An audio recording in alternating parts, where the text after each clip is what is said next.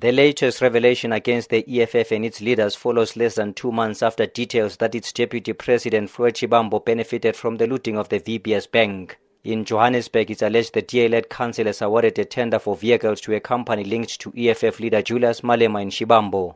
It's alleged the 1.2 billion rand fleet contract was originally granted to Avis, but was later awarded to AfriRent, which is allegedly used as a slush fund for the EFF. But EFF spokesperson Mbuyiseni Ndlozi says this is another attempt to discredit the party. The story itself makes my admission not to have any evidence of illegality and irregularity, at least in relation to the black young business peoples that are linked to the president of the EFF. That's number one. They further do not have any evidence in relation to any money that is moving to the EFF. And therefore, we would like to dismiss it as yet another attempt to discredit the EFF based on gossips that have no evidence whatsoever. And we dismiss it with the disgust it deserves. We've taken legal advice on the possible legal action either through the courts or the ombudsman because it's a smear campaign. But Amapungani has dared the EFF to take it to court. Its journalist Mike Haredi says they are unfazed and are standing by every aspect of their story. We're unfazed and obviously we stand by the story, so they're entitled to their rights if they want to take legal action. I would urge people to read the story and read the story very cautiously. We don't say things that we can't sustain.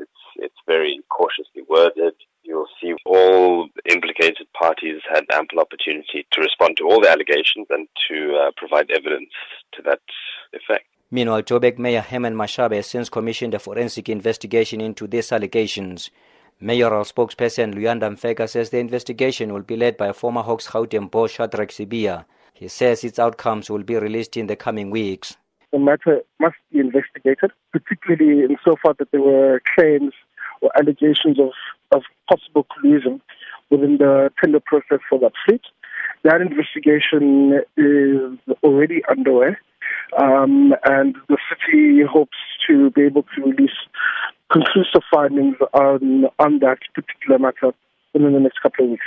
But the ANC in Johannesburg says it is strange that the DA, which is in coalition with the EFF, issued the contract and now wants the public protector to investigate.